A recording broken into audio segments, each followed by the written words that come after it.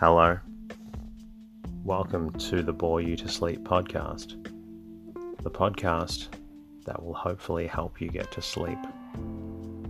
I am going to read an open source book, one that is not particularly interesting, but one that is hopefully boring enough to get you to sleep. Tonight's reading comes from The ABC of Relativity, written by Bertrand Russell and published in 1925. This book explores Einstein's theory of relativity.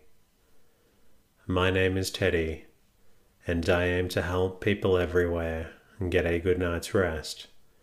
Sleep is so important, and my mission is to help you get the rest that you need. The podcast is designed to play in the background while you slowly fall asleep. Thank you to everyone who shared their words of gratitude with me during the week. Thank you to all iTunes listeners who left a review.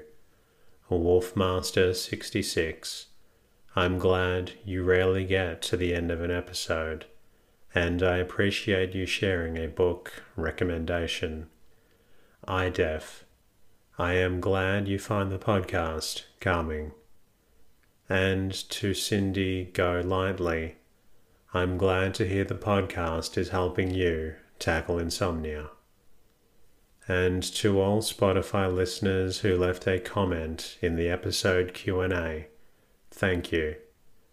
On the most recent episode, thank you to St. Jimmy, Missman30, River of Rage, My Reynoso 13, and Joseph for each of your lovely comments. And on some of the older episodes, thank you to Uru Ray, Friendship, and Miss Manda. Hearing from everyone via Spotify is fantastic, and I appreciate you and all listeners who reach out. Spotify has made it really easy for listeners to support the show with a monthly payment. If you would like to support the show and you're on Spotify, please go to the show notes and click on Support This Podcast. It's so easy and so helpful. You can also do this through Patreon via the website boreyoutosleep.com. I'm incredibly grateful that there are listeners who are able to do this, whether it be via Spotify or Patreon. It's a great way to say thank you, and importantly, it allows me to bring out more episodes to those who need them. You can always say hello to me at boreyoutosleep.com, and of course, subscribe to the podcast in your podcast app if you have not done that already. In the meantime, lie back, relax, and enjoy the readings. The ABC of Relativity. Everybody knows that Einstein has done something astonishing, but very few people know exactly what it is that he has done. It is generally recognized that he has revolutionized our conception of the physical world, but his new conceptions are wrapped up in mathematical technicalities. It is true that there are innumerable popular accounts of the theory of relativity, but they generally cease to be intelligible just at the point where they begin to say something important. The authors are hardly to blame for this.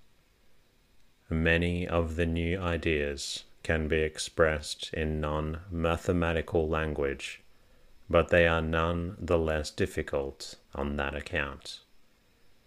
What is demanded is a change in our imaginative picture of the world, a picture which has been handed down from remote, perhaps pre-human ancestors, and has been learned by each one of us in early childhood. A change in our imagination is always difficult, especially when we are no longer young. The same sort of change was demanded by Copernicus when he taught us that the earth is not stationary and the heavens do not revolve about it once a day. To us now, there is no difficulty in this idea, because we learned it before our mental habits had become fixed. Einstein's ideas, similarly, will seem easy to a generation which has grown up with them, but for our generation, a certain effort of imaginative reconstruction is unavoidable.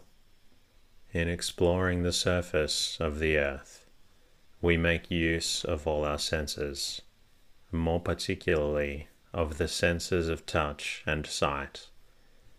In measuring lengths, part of the human body are employed in pre-scientific ages. A foot, a cubit, a span are defined in this way. For longer distances, we think of the time it takes to walk from one place to another. We gradually learn to judge distances roughly by the eye, but we rely upon touch for accuracy. Moreover, it is touch that gives us our sense of reality. Some things cannot be touched: rainbows, reflections in looking glasses, and so on. These things puzzle children, whose metaphysical speculations are arrested by the information that what is in the looking glass is not real. Macbeth's dagger was unreal because it was not sensible to feeling as to sight. Not only our geometry and physics, but our whole conception of what exists outside us, is based upon the sense of touch. We carry this even into our metaphors. A good speech is solid, a bad speech is gas, because we feel that a gas is not quite real. In studying the heavens, we are debarred from all senses except sight. We cannot touch the sun or travel to it. We cannot walk around the moon or apply a foot rule to the Pleiades. Nevertheless, astronomers have unhesitatingly applied the geometry and physics which they found serviceable on the surface of the earth, and which they had based upon touch and travel. In doing so, they brought down trouble on their heads, which it has been left for Einstein to clear up. It has turned out that much of what we learned from the sense of touch was unscientific prejudice, which must be rejected if we are to have a true picture of the world. An illustration may help us to understand how much is impossible to the astronomer as compared to the man who is interested in things on the surface of the earth. Let us suppose that a drug is administered to you which makes you temporarily unconscious, and that when you wake you have lost your memory, but not your reasoning powers. Let us suppose further that while you are unconscious, you are carried into a balloon, which, when you come to, is sailing with the wind in a dark night. The night of the 5th of November, if you are in England, or of the 4th of July, if you are in America.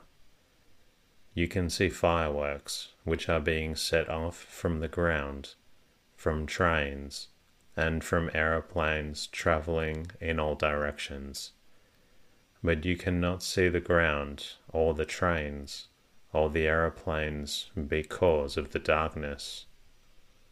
What sort of picture of the world will you form? You will think that nothing is permanent. There are only brief flashes of light, which during their short existence travel through the void in the most various and bizarre curves. You cannot touch these flashes of light, you can only see them. Obviously, your geometry and your physics and your metaphysics will be quite different from those of ordinary mortals. If an ordinary mortal is with you in the balloon, you will find his speech unintelligible. But if Einstein is with you, you will understand him more easily than the ordinary mortal would, because you will be free from a host of preconceptions which prevent most people from understanding him. The theory of relativity depends, to a considerable extent, upon getting rid of notions which are useful in ordinary life, but not to our drugged balloonist. Circumstances on the surface of the earth, for various more or less accidental reasons, suggest conceptions which turn out to be inaccurate, although they have come to seem like necessities of thought. The most important of these circumstances is that most objects on the earth's surface are fairly persistent and nearly stationary from a terrestrial point of view. If this were not the case, the idea of going a journey would not seem so definite as it does. If you want to travel from King's Cross to Edinburgh, you know that you will find King's Cross where it has always been, that the railway line will take the course that it did when you last made the journey, and that Waverley Station in Edinburgh will not have walked up to the castle.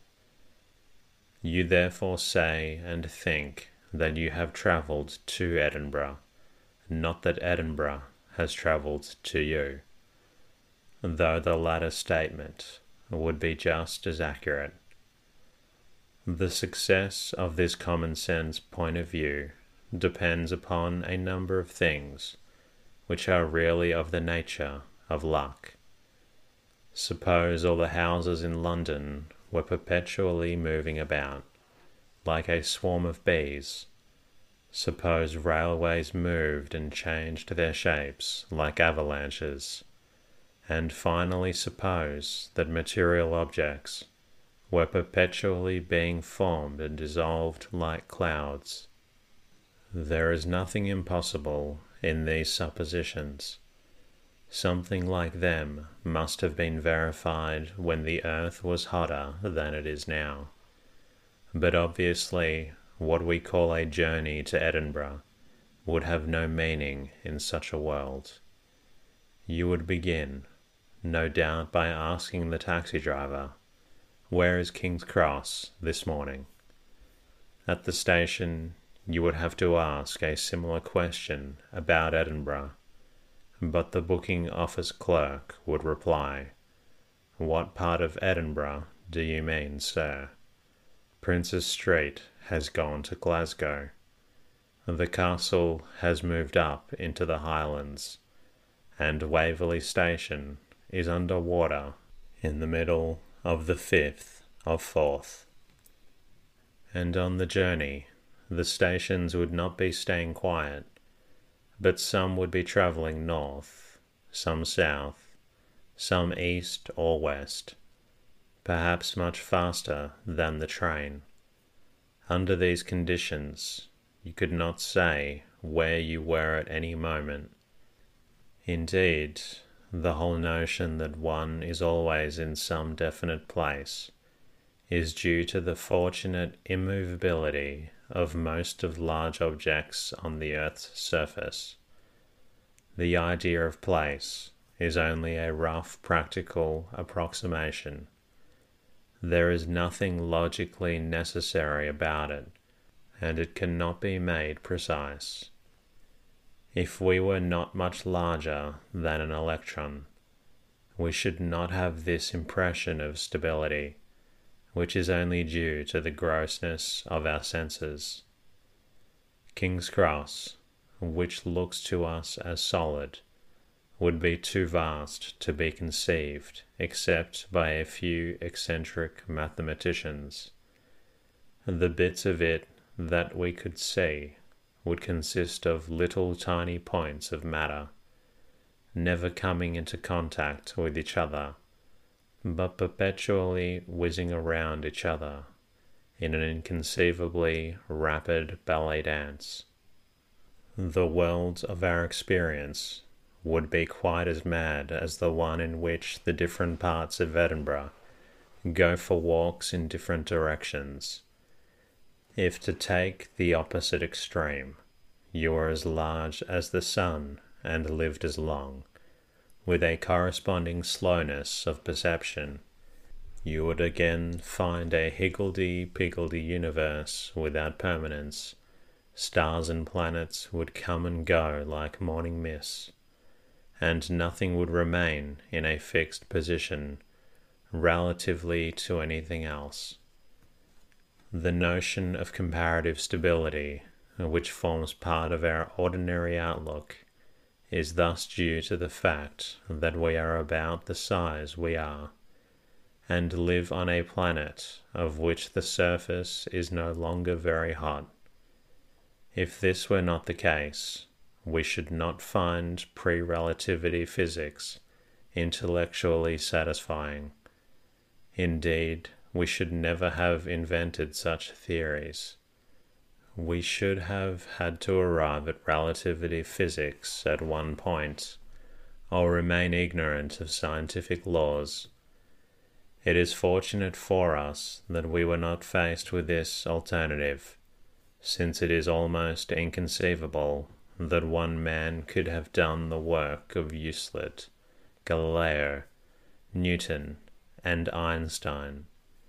Yet without such an incredible genius, physics could hardly have been discovered in a world where the universal flux was obvious to non-scientific observation. In astronomy, although the sun, moon, and stars continue to exist year after year, yet in other respects the world we have to deal with is very from that of everyday life. As already observed, we depend exclusively on sight. The heavenly bodies cannot be touched, heard, smelt, or tasted. Everything in the heavens is moving relatively to everything else. The earth is going around the sun. The sun is moving very much faster than an express train towards a point in the constellation Hercules. The fixed stars are scurrying hither and thither like a lot of frightened hens. There are no well-marked places in the sky, like King's Cross and Edinburgh. When you travel from place to place on earth, you say the train moves and not the stations, because the stations preserve their topographical relations to each other and the surrounding country. But in astronomy, it is arbitrary which you call the train and which the station. The question is to be decided purely by convenience and as a matter of convention. In this respect, it is interesting to contrast Einstein and Copernicus. Before Copernicus, people thought that the earth stood still and the heavens revolved about it once a day. Copernicus taught that really the earth rotates once a day, and the daily revolution of sun and stars is only apparent. Galileo and Newton endorsed this view, and many things were thought of to prove it. For example, the flattening of the earth at the poles, and the fact that bodies are heavier there than at the equator. But in the modern theory, the question between Copernicus and his predecessors is merely one of all convenience. All motion is relative, and there is no difference between the two statements. The earth rotates once a day, and the heavens revolve about the earth once a day. The two mean exactly the same thing, just as it means the same thing if I say that a certain length is 6 feet or 2 yards. Astronomy is easier if we take the sun as fixed than if we take the earth, just as accounts are easier in a decimal coinage. But to say more for Copernicus is to assume absolute motion, which is a fiction. All motion is relative, and it is a mere convention to take one body as at rest. All such conventions are equally legitimate, though not all are equally convenient. There is another matter of great importance, in which astronomy differs from terrestrial physics because of its exclusive dependence upon sight. Both popular thought and old-fashioned physics used the notion of force, which seemed intelligible because it was associated with familiar sensations. When we are walking, we have sensations connected with our muscles, which we do not have when we are all sitting. In the days before mechanical traction, although people could travel by sitting in their carriages, they could see the horses exerting themselves and evidently putting out force in the same way as humans do. Everybody knew from experience what it is to push or pull, or to be pushed or pulled. These very familiar facts made force seem a natural basis for dynamics. But Newton's law of gravitation introduced a difficulty. The force between two billiard balls appeared intelligible, because the Earth and the Sun, which are 93 million miles apart, was mysterious. Newton himself regarded this action at distance as impossible, and believed that there was some hitherto undiscovered mechanism by which the sun's influence was transmitted to the planets. However, no such mechanism was discovered, and gravitation remained a puzzle. The fact is that the whole conception of force is a mistake. The sun does not exert any force on the planets. In Einstein's law of gravitation, the planet pays only attention to what it finds in its own neighborhood. The way in which this works will be explained in a later chapter. For the present, we are only concerned with the necessity of abandoning the notion of force, which was due to misleading conceptions derived from the sense of touch. As physics has advanced, it has made and appeared more and more that sight is less leading than touch as a source of fundamental notions about matter. The apparent simplicity in the collision of billiard balls is quite illusory. As a matter of fact, the two billiard balls never touch at all. What really happens is inconceivably complicated, but is more analogous to what happens when a comet penetrates the solar system and goes away again than to what common sense supposes to happen. Most of what we have said hitherto was already recognized by physicists before Einstein invented the theory of relativity. Force was known to be merely a mathematical fiction, and it was generally held that motion is a merely relative phenomenon. That is to say, when two bodies are changing their relative position, we cannot say that one is moving while the other is at rest, since the occurrence is merely a change in their relation to each other. But a great labor was required in order to bring the actual procedure of physics into harmony with these new convictions. Newton believed in force and in absolute space and time. He embodied these beliefs in his technical methods, and his methods remained those of later physicists. Einstein invented a new technique, free from Newton's assumptions. But in order to do so, he had to change fundamentally the old ideas of space and time, which had been unchallenged from time immemorial. This is what makes both the difficulty and the interest of his theory. But before explaining it, there are some preliminaries which are indispensable. These will occupy the next 2 chapters. A certain type of superior person is fond of asserting that everything is relative. This is, of course, nonsense, because if everything were relative, there would be nothing for it to be relative to. However, without falling into metaphysical absurdities, it is possible to maintain that everything in the physical world is relative to an observer. This view, true or not, is not that adopted by the theory of relativity. Perhaps the name is unfortunate. Certainly, it has led philosophers and uneducated people into confusions.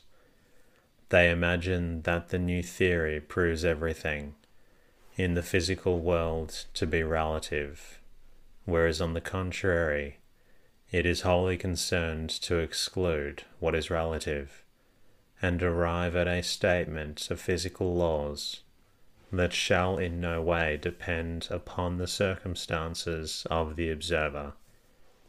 It is true that these circumstances have been found to have more effect upon what appears to the observer than they were formerly thought to have, but at the same time Einstein showed how to discount this effect completely.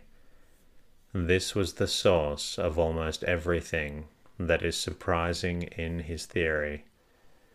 When 2 observers perceive what is regarded as one occurrence, there are certain similarities and also certain differences between their perceptions. The differences are obscured by the requirements of daily life, because from a business point of view they are as a rule unimportant. But both psychology and physics, from their different angles, are compelled to emphasize the respects in which one man's perception of a given occurrence differs from another man's. Some of these differences are due to differences in the brains or minds of the observers, some to differences in their sense organs, some to differences of physical situation. These 3 kinds may be called respectively psychological, physiological, and physical. A remark made in a language we know will be heard, whereas an equally loud remark in an unknown language may pass entirely unnoticed. Of 2 men in the Alps, one will perceive the beauty of the scenery, while the other will notice the waterfalls with a view to obtaining power from them. Such differences are physiological. The difference between a long-sighted and short-sighted man, or between a deaf man and a man who hears well, are physiological. Neither of these kinds concerns us, and I have mentioned them only in order to exclude them. The kind that concerns us is the purely physical kind.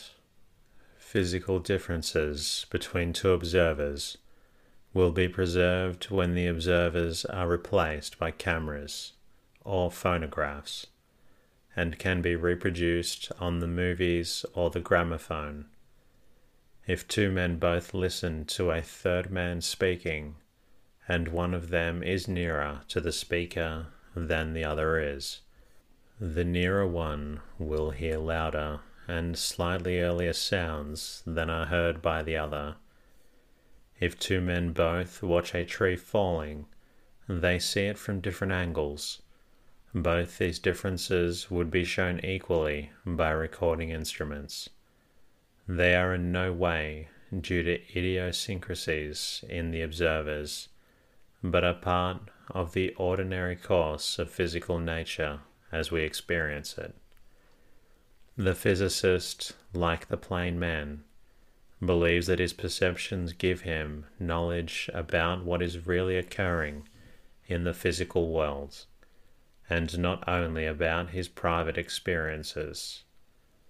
Professionally, he regards the physical world as real, not merely as something which human beings dream.